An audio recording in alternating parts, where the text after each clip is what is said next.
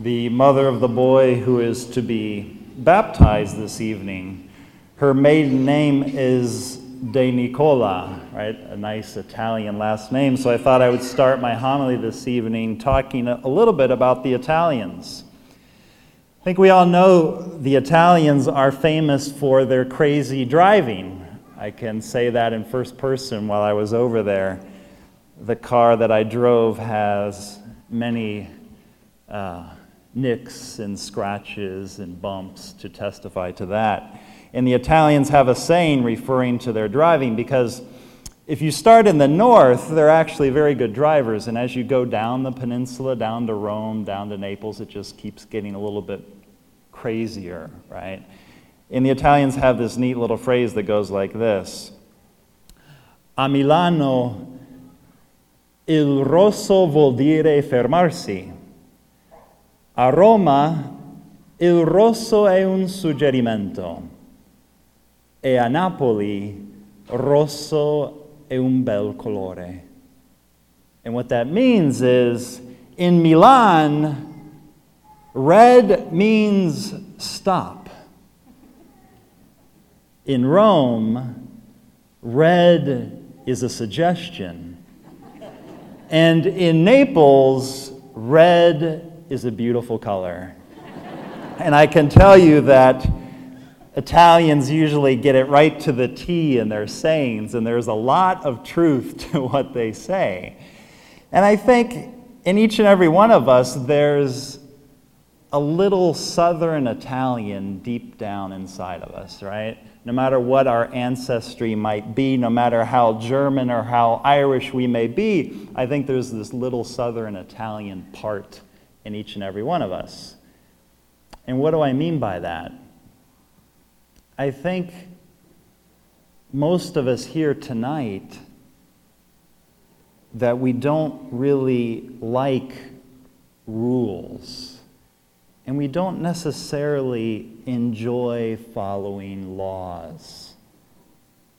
But I think as soon as we say the word, when we say rule, right, or the law says, we immediately cringe. There's nothing nice and cozy about that. There's nothing that, enkindles or inspires love on our part, right? It usually inspires dread. And why is that? I think there's two pitfalls that we can fall into, right? And the first pitfall is that we don't follow any rules or any laws. And why is that? Why would that be the case for some of us who tend to be in that category? Well, it's because we immediately see a rule as something that keeps me from being happy, right? What it means to be happy is to do whatever I want, right? Isn't that what most of us think of when we think of happiness? Right? We're happy on vacation because I can do whatever I want.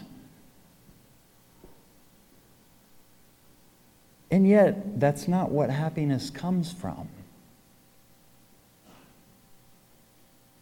Right? The best example I can think of is when I was little, I learned how to play the violin, right? Or you can call, I guess, moving the bow across the strings, playing the violin. I don't know what sounds I made, but technically I learned how to play the violin. And the first thing that they do is they put these little tiny strips of tape on the neck part of the violin to teach you where to put your fingers. And unlike the guitar, right? The violin, you have to put your finger exactly in that place, or it sounds horrendous. And you have to do it again and practice again and again and again and again. But what happens if you follow the rules of the violin? You're able to play something very beautiful. And that's what these rules, these laws, and when we refer to God, we call them commandments. That's what these commandments are. Right? You'll notice in the readings of today, it's all about the laws, the traditions, the commandments of God. Why is there so much importance put on those things? Because they enable us to live in the way that God wants us to live. Just as the violinist, through so many years of practice and putting his finger on the same little piece of tape, is able to play a beautiful song. Now, what's the second pitfall? The second pitfall is what we read about in today's gospel. What was the problem of the Pharisees? The problem wasn't that they weren't following God's commandments or his laws. That's not what Jesus is complaining about. The Pharisees were following the laws to the T. Every last little tradition, every last little law. They had it down to a science, right? If we were to compare them to a violinist, they would be ones that all day would play the scale over and over and over and over again, perfectly playing one note after another. And yet, what is it that Jesus is complaining about? Their heart was not in it. This people honors me with their lips, but their hearts are far from me. That's the second pitfall we can fall into, right? Yes, I check off all my boxes.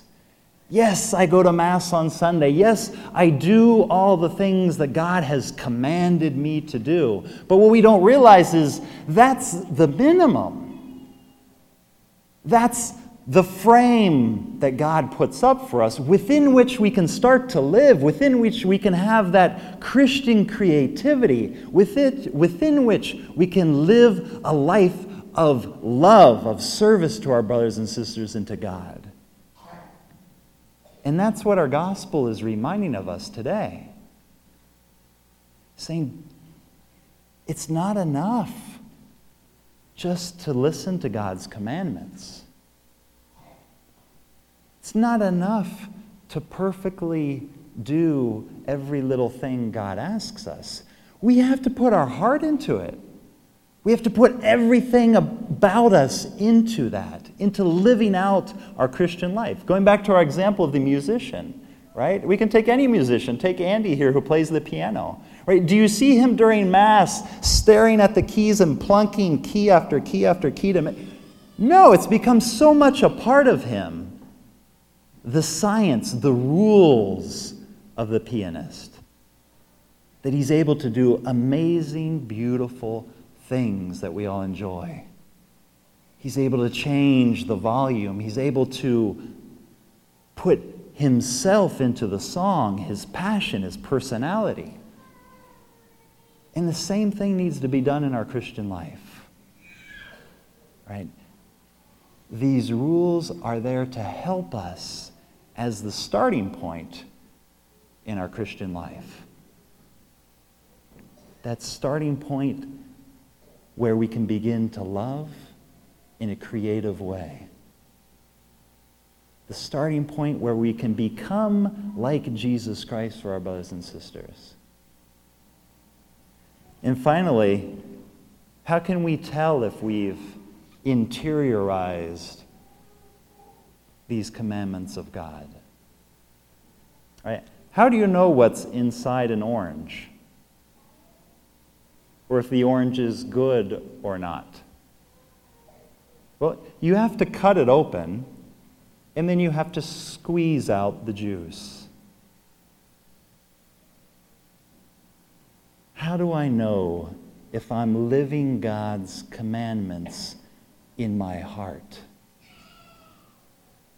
Well, I have to reflect and think of those moments when life is difficult, when I'm angry, when I'm impatient, when, so to speak, life cuts me open and squeezes me out. That's when I have to see, what is it that comes out? what is it that comes out? Is it anger? Is it frustration? If it is, then it's a good sign that maybe I haven't interiorized those commandments of God.